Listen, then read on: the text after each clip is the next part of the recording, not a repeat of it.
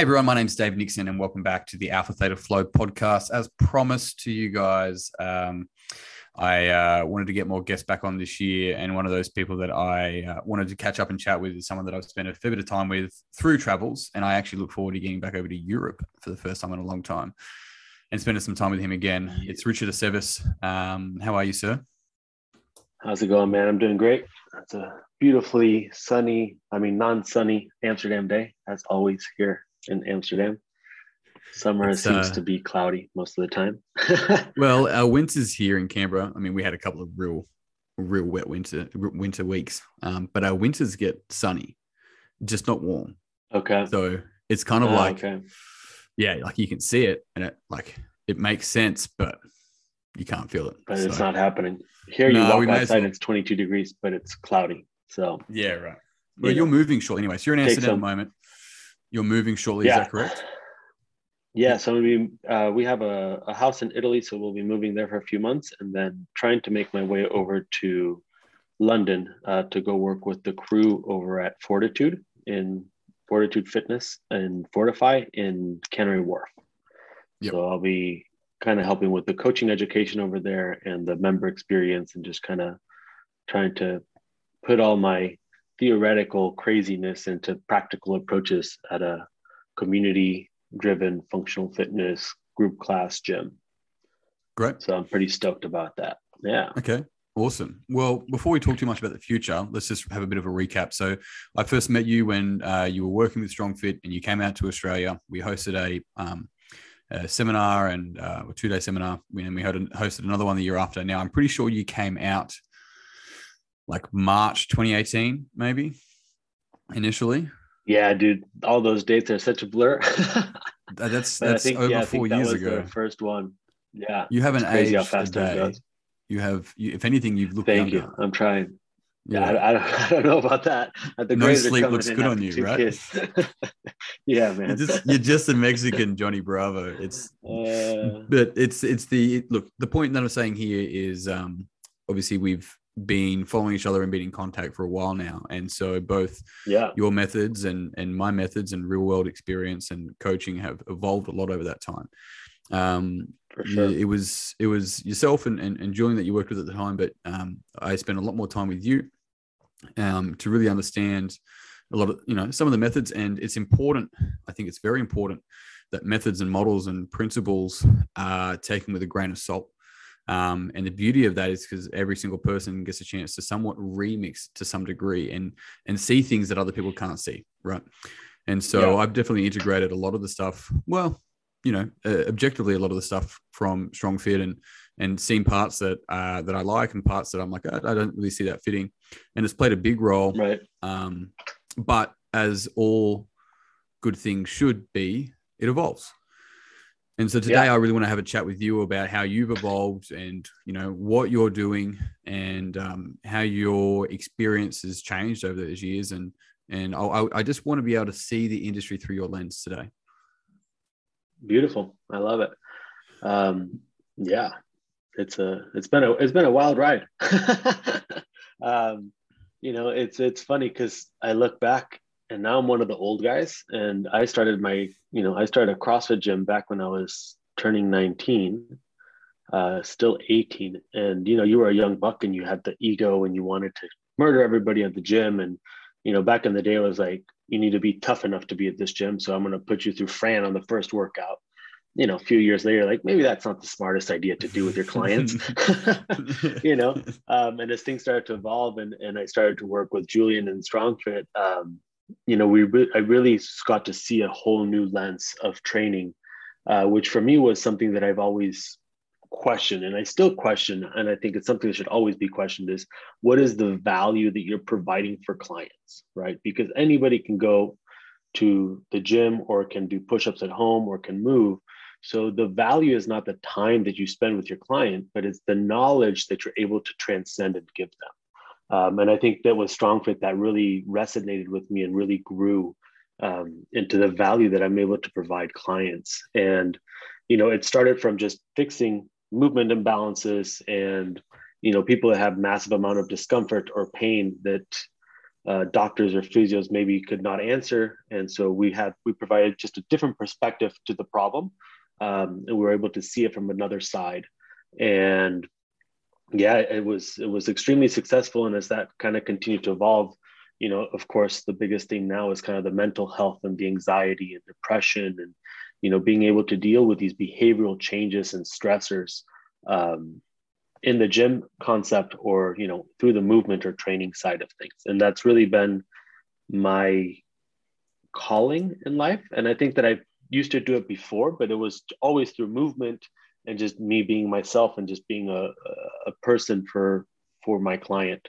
And so that's kind of where it's led me to kind of split paths and go down my own road to teach my philosophies and to teach how I see movement and training and how I see the change of behavior or, my version of training, health, fitness, all of that good stuff. And so that's led to two main things that you currently do now, which I want to get through a little bit today as well, which is the Barracuda Way and movement ayahuasca. Now, one of the things before the show, when I asked you around, what would you say are the core things that you're providing and that you're doing at the moment and invested in and enjoying, which is crucial. It's the thing that I promise with my space and my facility is that the day that I stop enjoying doing what I'm doing, I'll put my hand up and move on. And right, that day's come and gone. Yeah. But the difference was, it's like, I'm not enjoying this. I'm like, either I'm going to sell it or I'm going to have to change. And we changed. We completely shifted how we approached fitness and health and stepped into what I believe is a truer expression of our philosophy, which enabled me to be reinvested, right? Yeah. So with the Barracuda Way, one of the things you were talking about, and it's basically the models or modules or methods, and one of those is the phylogenetic nervous system. Now, I want to start with this, if that's cool with you, because it was something that when I was first exposed to this, it added an extra dimension to my coaching, and then integrating that into everything that I had learned, especially from a psychological standpoint, let alone breathing standpoint. I then was able to make iterations of that made sense to me and how I coach and how I coach coaches. And so what I want to know from you is, firstly, are you able to give me a brief rundown in your words, what the phylogenetic nervous system is? And then I'd love to know how you use that today. Beautiful. So the phylogenetic hierarchy was developed by Dr. Steve Porges. It's used a lot now through different therapies. Basically, what you have is you have the central nervous system, and you're going to have the ventral vagus nerve, which is the flow, socialization, coordination aspect, which is what on the parasympathetic side, which would be like the rest and digest side, if you will. It's the most modern part of our nervous system. It's where the big trend in fitness is. Everybody wants to get to the flow state. And then from there, you go to a fight or flight, not fight and flight, because you can't hunt and be hunted at the same time. I mean, I guess you can, but sure. From some point you're hunting the animal and the other time you're being hunted. So that would be in the sympathetic side.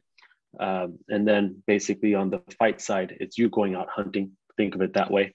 You are not thinking, but you're still able to coordinate and be cognitive, but the action, the body is doing most of the work. That's how I see it. The flight is you're being hunted. So you start to have high amounts of stress, more than anything, mental stress, panic attacks or sympathetic freezes happen in this state. And then you would have the dorsal vagus nerve, which is the oldest part of the system, which is the freeze state. And this is just pure survival, right? So after you've gone, as your body, for me, it's always as your body starts to understand what it's going through, you're either going to win the state or you're going to lose a state, right? And there's multiple dimensions of this, but for, as a basic concept, you win or lose a state. So you go from flow to fight to flight to freeze, or you go from freeze to flight to fight to flow. And so as you're jumping through these, they move around quickly. It's not like it's going to take half a day. It could, but for the most part, they're very fast how these states start to turn. So, I always use the basic term of you're out in the bar and you're having a great time with your buddies, and a dude comes up and slaps you in the face. The first thing that's going to happen is you're going to go from a situation of having a good time, being socializative, to holy shit, I'm going to kill this dude, to going into a fight state, going, what the fuck? Let me take a look. Can I actually fight this man, or am I going to get my ass kicked? Is it worth it? Is it a friend? Right? That kind of freeze moment where you're analyzing the room to see how you're going to best act. And then let's say that you see the guy and I see you because you're a little bit shorter than me, a little bit smaller. I'm like, he's got a beard, but he's got a ponytail. I can take him, probably a hippie. And I say, I'm going to fight. So I go from the flight. I'm like, I take action. I start fighting. Little did I know that you're a kickboxer and Muay Thai champion and all this, and you kick the shit out of me. So I start to get rocked by you. What's the next step is I start to go, holy shit, I'm being hunted. I go into a defense mechanism. You keep kicking my ass. And then what's the final stage? I start to go into that freeze, which would be that fetal position. I play dead, right? It's going to take me a while for me to come. And then just to say it was okay. It was just a joke. Take a photo. I really am his friend. Yeah. Sorry. I just saw the opportunity. I just saw it. There isn't a universe where you're a little spoon to me, mate. Yeah. I love it. I like being a little spoon. It's nice. It's nice being caressed. And so that's basically, how we run our life. It's a very brief rundown, but you can see how people that spend most of their time in the flight state are usually always constantly overanalyzing things, trying to figure out how to take action. But if they cannot take action, they fall back down, right? So social anxiety is my friends are inviting me and I do want to go out and I should go out because they're my friends. I'm going to have a good time. And then as the time starts to get closer, like, well, shit, but I'm going to be at the bar. And what if Dave is over at the bar and he's going to want to fight me again? And then I don't feel like fighting him because last time he kicked my ass and I don't want to be ridiculed in front of my friends again. So maybe I should just not go. No, maybe I should go, right? So you start to stay in this state of flight, of being hunted by the external side, right? Mm-hmm. And so you end up not going. And so you can kind of see how this can play a role in training and multiple facets of everything that we do in life. And so for me, it's a very basic concept, which is not basic. There's a lot of depth behind it, but that we can use for training, for mental health, for being able to change someone's behavioral cycles through using the gym or training as a form of stress, positive stress. So that's basically so changing a behavioral cycle. Yeah. Yeah, nice. Okay. Changing the behavioral cycle. Think of. Talk to me that. Yeah. So that would be the body is constantly having stressors coming in, right? So we're a learning machine and we learn to react to things. So we have our body as this observation where there's constant feelers going out of, I can see that person and their eyes look really angry. Maybe I should be threatened by this. Or this person is smiling and happy and joyful. There's no threat here. I can be in a more flow state, right?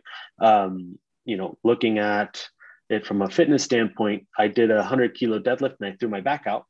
And today on the workout and my programming, I see that I have 100-kilo deadlifts. And it's even though I've recovered from my deadlift, my body's still going, I remember this. Remember we observed this last time and you got hurt. So now this signal gets sent to the brain and it starts to make a prediction.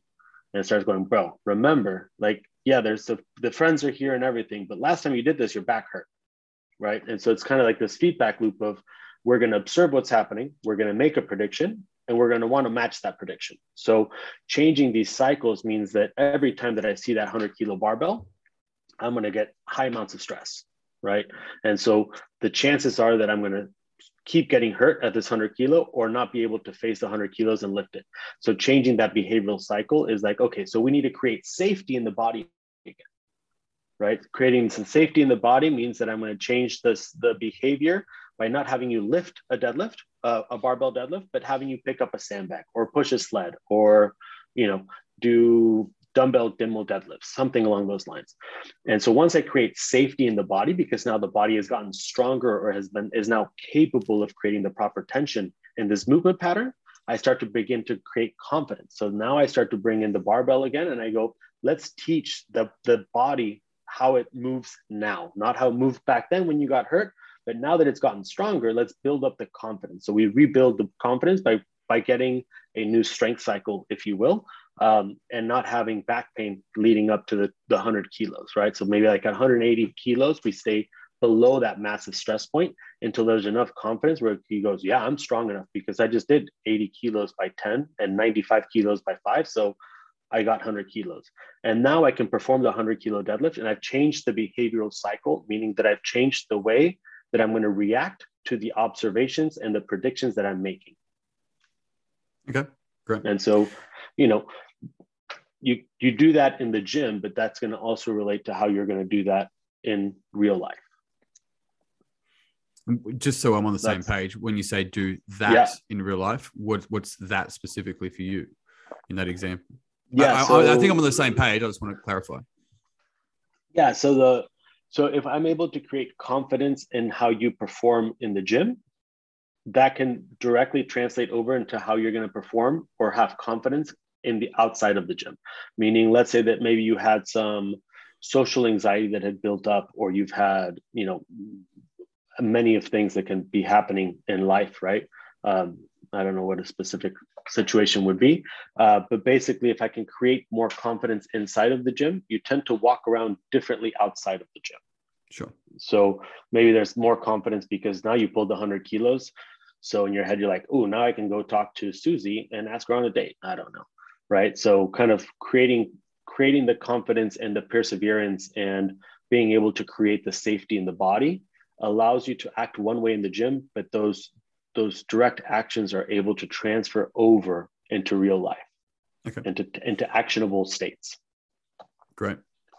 And you mentioned states earlier as well. How are you using the word state? How would you describe a state? There's so many ways. So I mean, as we talk about like more of the flow state, the fight state, the free state, right? So we can kind of have these 4 quadrants. For me, I think the flow state is a bit overused nowadays, because everything seems to want to be healed towards the parasympathetic side. For me, I'd like to be between that flow and the fight. So when I talk about the states, I always think of the flow and the fight being more efferent, more actionable type states. So taking action in the outside world. And when I'm talking about the flight and the freeze, I think of them as a more efferent state. So meaning they're more in your head, they're the narration, right? So the free state is you wanting to take action, but I call it boredom, not depression, just because I feel like, you know, there's negative connotation with depression, or sadness. And so you're wanting to take action outside of your body, right? That you're kind of bored, or that's the sadness where you don't really see the need to go outside and take action. So when you're in that more sadness driver or that more depressed state, you're kind of like, well, why do I need to go out? Like, whatever. Nobody really cares about it. It's right. It's like, why do I need to go deadlift? I know my back's going to hurt at 100 kilos. Yeah. Right. And so then from there, you have the flight state. This is where the strategic part comes in. This is kind of where the somatic errors and the ability to over predict, right? So meaning that you're constantly trying to analyze to see how to best take action, but you never do start to take place. But this is where you need to strategize as to how I'm going to go in the fight, right? So how am I going to step in the ring and fight my opponent, right? And then what's going to happen if X, Y, and Z happen? And then, you know, you start to have all these different scenarios. And then the fight is now actually going outside to take action. So now it's no longer just thinking it in your head, but actually taking the physical action for it. And then the flow state is once you've experienced what you predicted you were going to do, and it came out better than you thought it would. Right? So if I were going to go, let's say we say, hey, I'm going to do 2 rounds in the ring with you. My goal is thinking, I just want to survive the first round and I'd be super stoked. But somehow, you know, you beat the shit out of me, but I was still able to survive 2 rounds. Even though I lost the fight, I was like, dude, I made it past the first round. Hoorah, I win. Yep. So I still get to go towards that flow state. So it's between the flow and the flight, right? Shall we say? It all depends on what happens in the fight. So the flight is where the prediction is being made. The fight is where I get to express that prediction and want to match that prediction. If I get the prediction better or equal to, I can jump to the flow. Okay. Nice. If it goes worse, Then I go back down to the flight and I'm like, holy shit, like I need to reconvene and try and think of how am I going to do this better, right? And then based on resiliency, shall we say, or the ability to want to, to enjoy the failing aspect of life over and over again, will kind of show you where you will end up being. Okay, cool. Very interesting. So with the parasympathetic nervous system, that's one, my word, model that you would use as far as coaching through, obviously clients, but also then coaching with coaches. What how many models do you have? What are the other meta models, the ones that sit above everything else? Yeah, so right now I'm playing around quite a bit. I mean, more on the physical side, not necessarily the nervous system side. And again, for me, it's more of how is the body feeling, like auto-regulating the body. I started to go into like the data-driven stuff, which is great, but the body is amazing. The human as a whole is just amazing. So we were doing some lactate testing to test anxiety levels. And I had a client of mine that was emotionally feeling better. We've been working now for 3 to 4 months. And we started to go more towards the data-driven side of things. And I started to notice the capacity for her to manipulate the data to show that she was being successful, even though she was not, which baffles my mind, right? So, and I've had that with clients as well that have like the Whoop or the Oura Ring, and they feel extremely well rested and they feel awesome the next day, and they look at the data and it shows they had shitty sleep. So I think that there's a lot more at play there.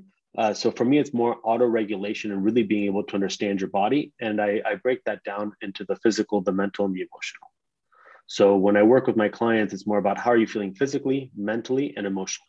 And based on that, we kind of go into a different warm-up type. And then based on that, we do the workout, whatever that workout needs to be.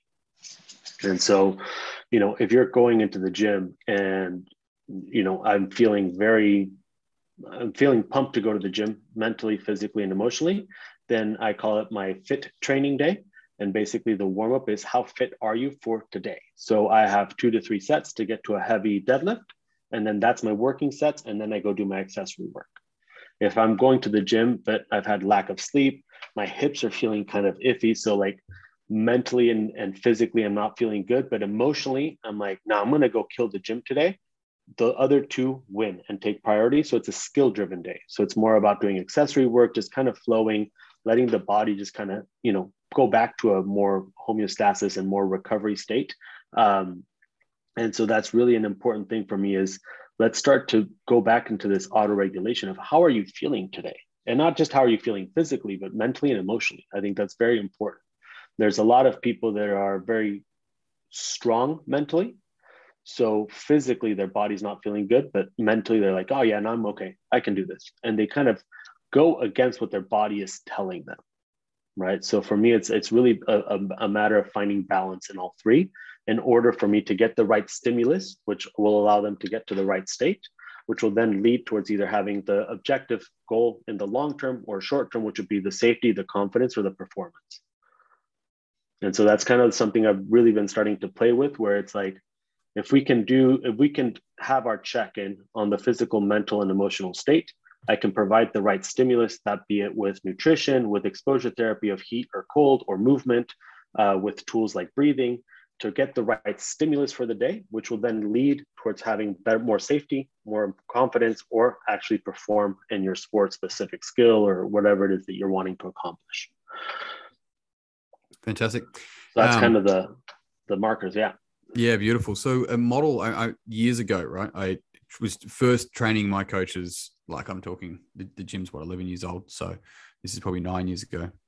And I was trying to think about how, when looking at movement, like what are the ways that we actually break down what information we give, rather than going, right, how do we correct the technique? Don't forget that fucking idea for a moment. That's not it, because you can just blur information. Because you look at the mechanics of the individual, you can just blur information. I'm like, first, and this is how it came out at the time, I was like, first you have to make the movement safe. And then you make the movement strong, and then it's sexy. It was just this alliteration for this idea of like safe, strong, sexy. And so that's evolved over the time and taken on different variations and names, but it's the same thing. It's like, what's safe? It's like, what range of movement does the individual have? And then what stability do they have for that range of movement? And then what's their capability to repeat that stability throughout that range of movement? Like that's a bandwidth that we have rather than going right, wrong, technique. And so it's seeing safety, confidence, performance. And when we use the word strong, it doesn't necessarily mean more weight on a barbell. It actually means, you know, how strong is the person's relationship with their body? Which is funny because confidence is to confide. And so body confidence is actually to be able to confide in your body, to trust your body. That's what body confidence actually is. Exactly. And so it's really quite fascinating seeing how similar and different, I'm sure, at the same time when it's pulled apart in its beauty. And then performances, when I talk about sexy, I'm like, look, you watch a 52 kilogram female pull 230 kilos. I'm like, it's not about trying to make it gender sexy. It's not that. It's like, or you watch the Olympics and you watch these gymnasts just making this thing look so easy. Like it's sexy is talking about the extreme, the master of the masters at their craft. But you can't get there without having safety, without having confidence. And then your ability to perform becomes, you know, blood, sweat, and years, not just blood, sweat, and tears. Right. Yeah. And exactly. And again, it's like the principle is still there, right? Which I think is awesome. And that was one of the biggest things I was always working on. Because I'm like, in reality, we're all working towards confidence, but the confidence is to perform something. And so that's why I kind of put those together. But it was, you know, it was watching, I think it was the Usain Bolt documentary, where he kind of just started losing, and he was just like not in it. You know, there was a lack there of mental and emotional presence to the task. And so I was like, well, that makes sense. So that for me, I love this model in the sense of the capacity to go, okay, so why are you coming in? To lose weight. Okay. Why do you want to lose weight? Because you want confidence, but you can't have the confidence if you don't have safety in your body first, right? So if you're wanting to lose weight and you think that I'm the one that's going to get you to lose the weight, or the exercise is going to get you to lose the weight, you're wrong, because you're still not having safety in your body. So I need to build the safety in your body first, and then we can start to generate the confidence and then the performance, which would be the loss of weight, which is technically a byproduct, right? I mean, it's always going more towards just the ability to have confidence in how you look naked or be sexy. And it's been something that I've been playing with now, and I've really enjoyed the results, just because you kind of are able to, you really are able to sort of break down and not just have this superficial conversation with clients, but really get to have an actual connection with them and really understand where they're coming from. So that for me was the kind of the basis behind it. Is I don't want it to be superficial, but we are in the service industry, and you know, 90% of the time people are coming to see you because they want to have a better deadlift or back squat, or you know, get that 6-pack or lose the 15 kilos for a wedding. So you know, we do need to provide that service, but the ability to get in deeper allows us to have a connection and to have retention with your clients. Yeah, it gives meaning, it builds rapport. So two of the questions that I ask, now this is dependent upon my level of rapport with the individual, is not too dissimilar to your question, but it's like, I want to lose 15 kilograms. And so the question then is, okay, what will losing 15 kilograms give you that you don't already have? Right. Yeah. And so what's that for the 15 kilos? Yeah. So it's going, so what will that give you that already has? And depending on the individual, and, you know, like if they go, I've never been able to lose it, I've always kept it on. They said something along those lines. It's like, well, now devil's advocate, but what could be the possible intention of actually keeping it on? Right. And this is one of the challenges, is that for a lot of people, without us realizing, the keeping on weight as an example is actually a solution to a different problem. And they may not be aware of that. In the book, The Body Keeps the Score, it talks a little bit about this lady who was working as I think in the office of a psychiatrist, and that psychiatrist ran this, it's probably back early 2000s, ran this program, this weight loss program. And it was on shakes, but it was a study. And she lost I think it was in pounds, but let's say basically a pound a week for a year. So 52 pounds, or I think it was actually more. I think it ended up being 50 kilos. So it must have been, 110 pounds or something like that. And quick math. And he then, that was a calendar year.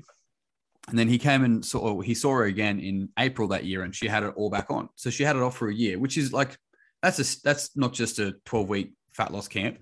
She had it off for a year, and then she put it back on within a few months. And this guy, being a psychiatrist, is not like, oh, is everything okay? He's like, hey, can I ask you questions? This is great for the study. And what he found was that this lady kept it off, and then one of the guys at her workplace kind of hinted at her. I can't remember the words in the book, but basically hinted at her to be like, hey, we should catch up and hang out and, be intimate effectively. Yeah. And that triggered in her pain from her sexual abuse as a youth. And so her solution was to put weight back on, because if I put weight back on, no one talks to me. And so the challenge with society and the complexities of our mind and the meanings that we make as individuals is that sometimes, and we have to be open to this, and it's not just weight, right? It could be like, well, why do you keep letting your potential knee pain hold you back? Or, what's the positive intention behind not wanting to hurt yourself? Like there's many different ways we can ask this question. But in this circumstance for her, we look at this as society and go, she should lose, for health, 40 kilograms or whatever the case might be, 30, 10, doesn't matter. But unfortunately, unless we dig deeper, and it's hard with, general skills, especially starting out as a 19-year-old in your CrossFit gym, or me, 22-year-old starting my gym, to take this lens on. But to her, unknowingly, that weight is a solution to a more difficult problem.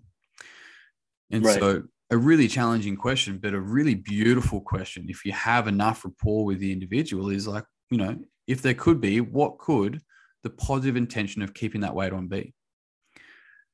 Yeah. And seeing what comes up for the person. Yeah. Yeah. It's a fun way to look at it. Right. And yeah, I mean, that's always the thing, is like, what is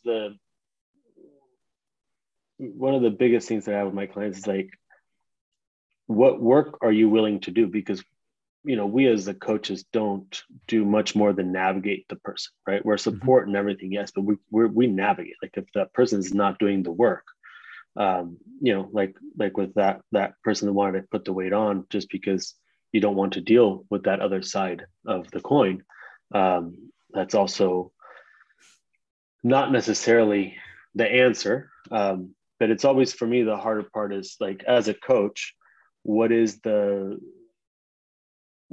line that you're supposed to take the client to, and then what's past it or before it? Like, where is that kind of trippy line between you should have, professional help or therapist or someone that, has done this for a long time, in order to help with these things. And that's really where, for me, with Movement Ayahuasca and the Barracuda Way, and with a lot of my one-on-one clients, like I've brought on, a couple of doctors on the board so that I can deal with these cases in a very intuitive way.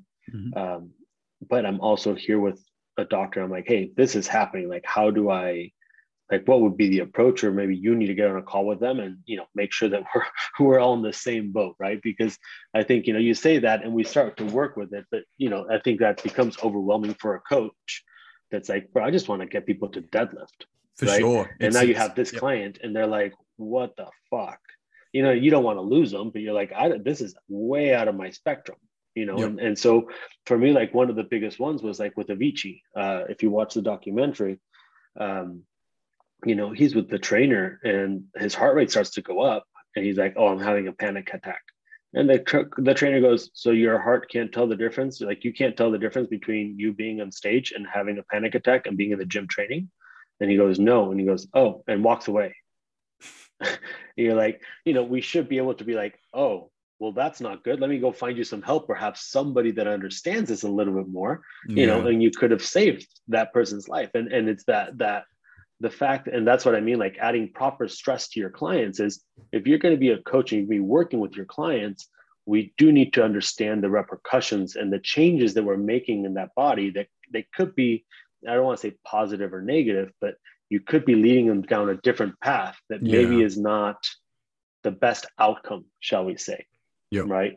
And so we could be adding on to kind of these recurring behaviors and training systems in the body a certain way or another. And so that's always the biggest challenge, is where is the line of a physical trainer, PT, coach, versus where does it start to go really towards a medical side, or who do we have on call? And that's going to be, that's one of the biggest things I want to try and solve, is making sure that we have coaches that are passionate about helping others emotionally and, through very difficult things, but also being able to have the support of the medical world, because, they do spend a lot of years studying a lot of cool shit. They do.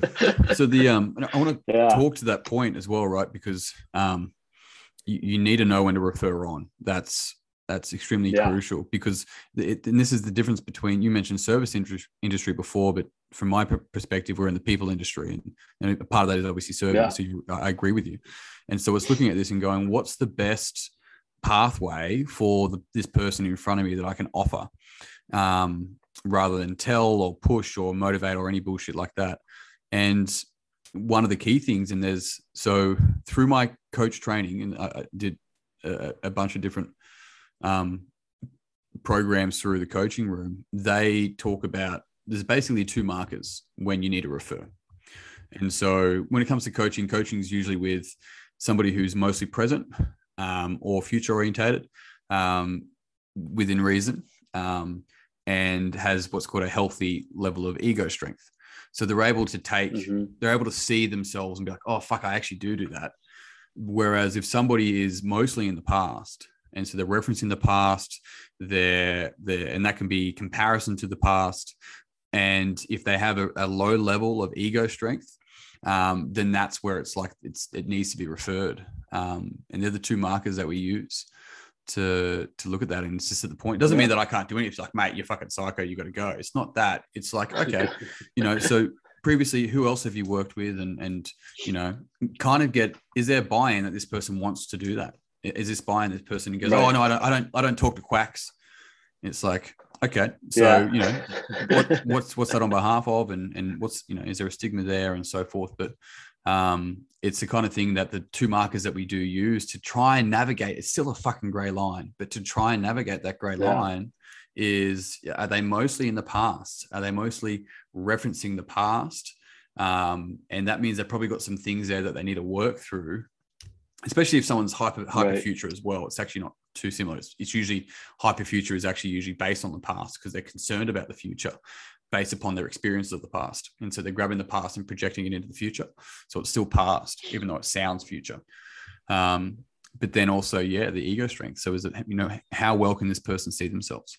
And then otherwise it's gray. And I think those two things that I just mentioned, you as the trainer / coach, you have to ask yourself, how much do I reference the past?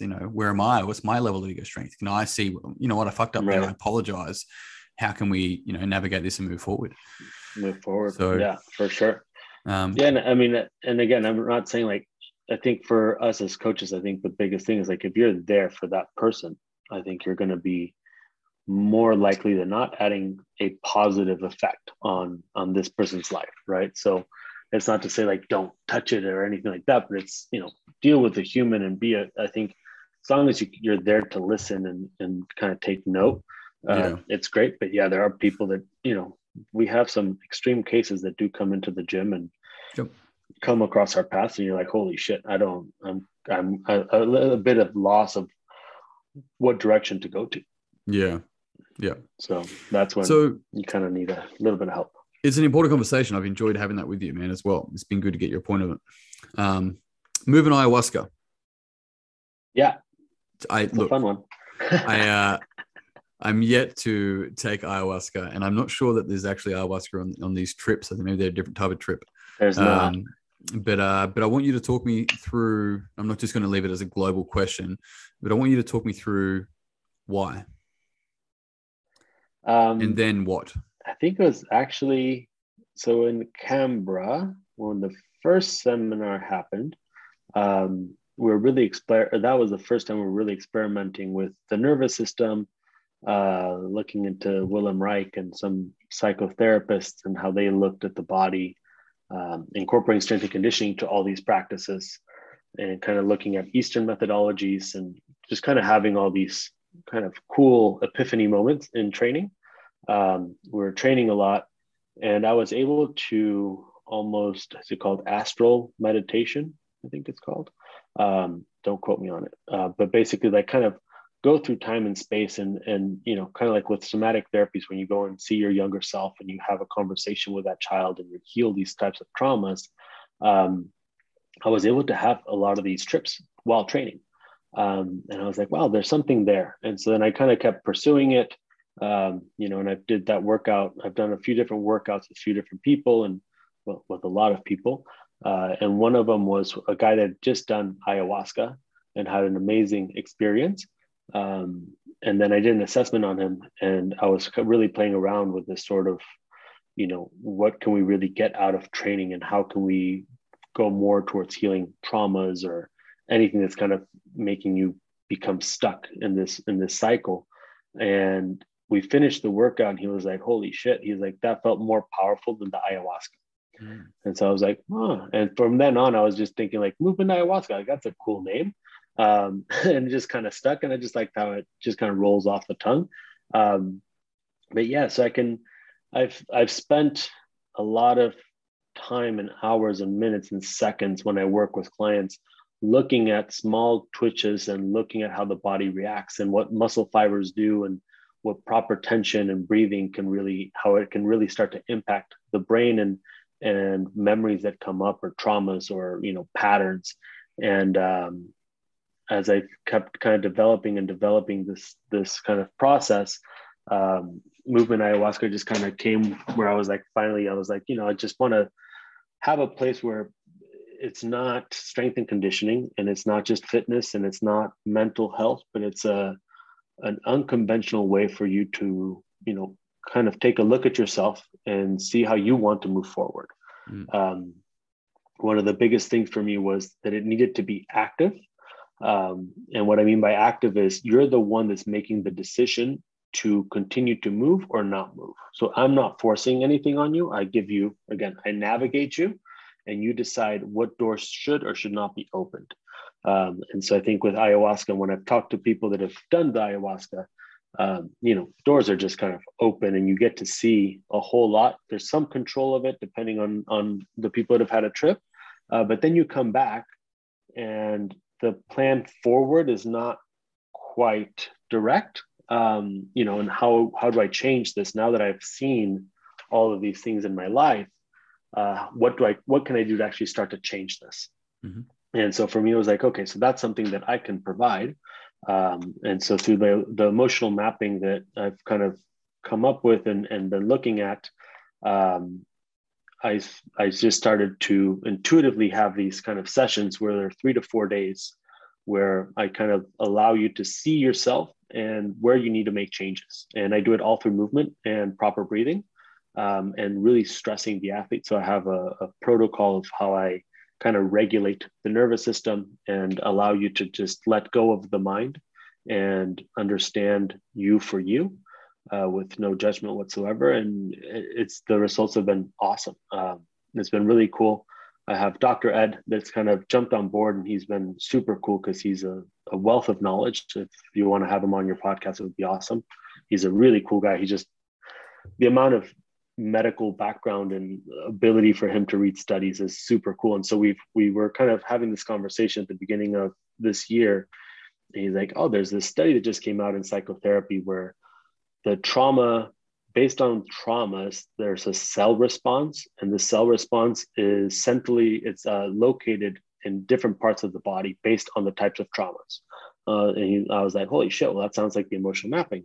And so we've kind of been digging deeper, but basically the goal of movement ayahuasca is for you to come in. We spend 3 to 4 days, and, you know, you get to navigate and open the doors of things that you want to fix. And I give you that opportunity by allowing your mind to kind of be calm and the body to truly express. And so I call, the first day is always breaking down the ego's wall. The second day is being able to understand the id and going through the gauntlet. And the last day is expressing it.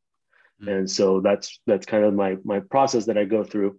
And there's a series of breathing, movement, and expression. And it's all, there you go, Siri. How did you even get Siri up right now? And so that's really kind of how I've been approaching it. It's been, the results have been awesome and amazing, and the feedback has been great. So the goal is just to continue to kind of build that up and kind of keep it going. Okay, great. In short. Beautiful. I went off on a tangent there. Sorry. No, that's good. I was following. I'm pretty sure it was pretty actually. Yeah. I've heard you go on tangents. That was actually one of your straighter road tangents. Shorter ones. Yeah, that's right. I've been down an alleyway where I'm feeling like, where the fuck are we now? That was a short alleyway, but you've taken me on a trip. Yeah. So look, we've got a few minutes before we finish up. I've really enjoyed having you on, of course, but I've enjoyed catching up. I really value my time with you.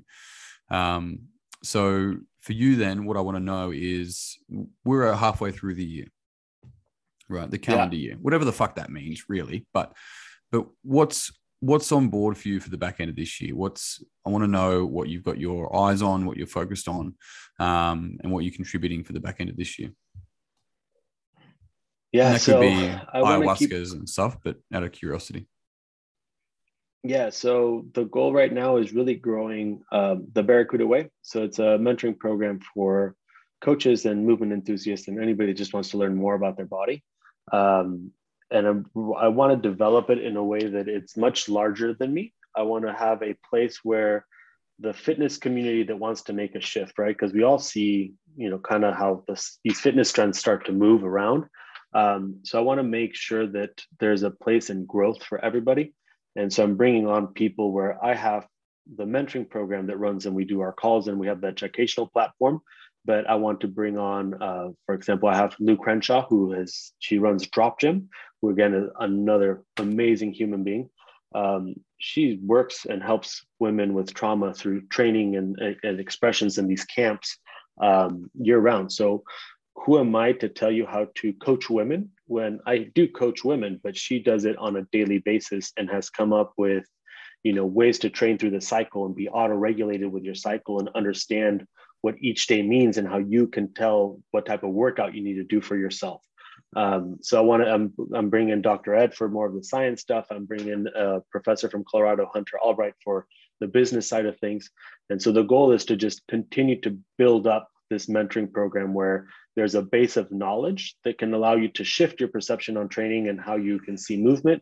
And then from there, if you want to go more towards how do I coach women? How do I read scientific studies or understand hormonal cycles or understand why lactate is so important in the body or whatever it is, you can go down that route. If you want to go more towards, just I need to understand how to run my business because I have no clue, you can go down that route and, kind of keep building the sports specific side and so on and so forth. So that's been really my big goal on the side. For movement ayahuasca, as we talked before the call, I understand where my gaps are. And one of my biggest gaps is that I am a very laid back person. So I'm like, oh yeah, people are going to come and do movement ayahuasca. Like it'll be fun. And, my wonderful wife goes, yeah. So where's it going to be? How are they going to get there? What about the transportation? What's the itinerary look like? Where's the food coming from? Do they know they're paying for the food? Do they know they're doing this? I'm like, I just want to make them move. They can figure it out. She's like, Richard, you're providing a premium product, right? So we've had our arguments back and forth on this. So, Richard. I came up to her. Yeah, life, huh? So I said, why don't we do this? You own Movement Ayahuasca and I can show up and coach. And, you use me as a contractor to come in and coach and really help out. And that's where my vision for Movement Ayahuasca is to be able to have, again, a team that can really help me grow everything. Because I like to kind of manifest these things, but the details for me, need to have more importance, but they do not at the moment. Because I feel like I see big overall pictures, but the details of it, that's a big gap. And I think it requires a lot of work for that, but I think it also takes away from being able to see the bigger picture. So it's better to understand that you are not a one-man team and that you do need a village and a massive team to grow what you want to grow. So that's where, for me, this year is building the team that can help myself and the Barracuda Way, Movement Ayahuasca, Fortitude, all of these projects grow, and just kind of continue to manifest how we can make this sort of paradigm shift in the fitness industry and the health industry. Beautiful. Ooh, yeah, I love it. So those are some of the projects, but we'll keep you posted on more cool stuff that's going on. Yeah, I'll keep an eye out. And then, of course, where can people find you? On Amsterdam. Instagram. So I have the Barracuda Way in Amsterdam. Yeah, fly on over. It's a good time. The Barracuda Way, Rare Barracuda, and Movement Ayahuasca on Instagram, and then movementayahuasca.com and thebarracudaway.com. Richard, it's been fantastic catching up with you. Absolutely, man. It's been great. We need a reunion soon. Yeah, indeed. Well, like, as you know, my publisher is in Germany, so I'm planning on after okay, this next manuscript being done, getting across and running a few seminars across America, and then also getting across to Europe as well. There's a plan. So beautiful. Yeah. So keep me posted. I will. But and if you're in England, mate, I am a cricket nut. So if I'm going to England, it's when Australia's playing cricket over there. It's to watch cricket. And I'm going to drag. So we could just go to Islay and go have some. Yeah. Yeah, we'll do that as well. I mean, there's beer. There is beer. I mean, that's do some Scotch tasting. It's not juice boxes. Yeah. Look, my friend, thank you very much. I look forward to catching up with you. And until next time. All right, man. Take care. You too, mate.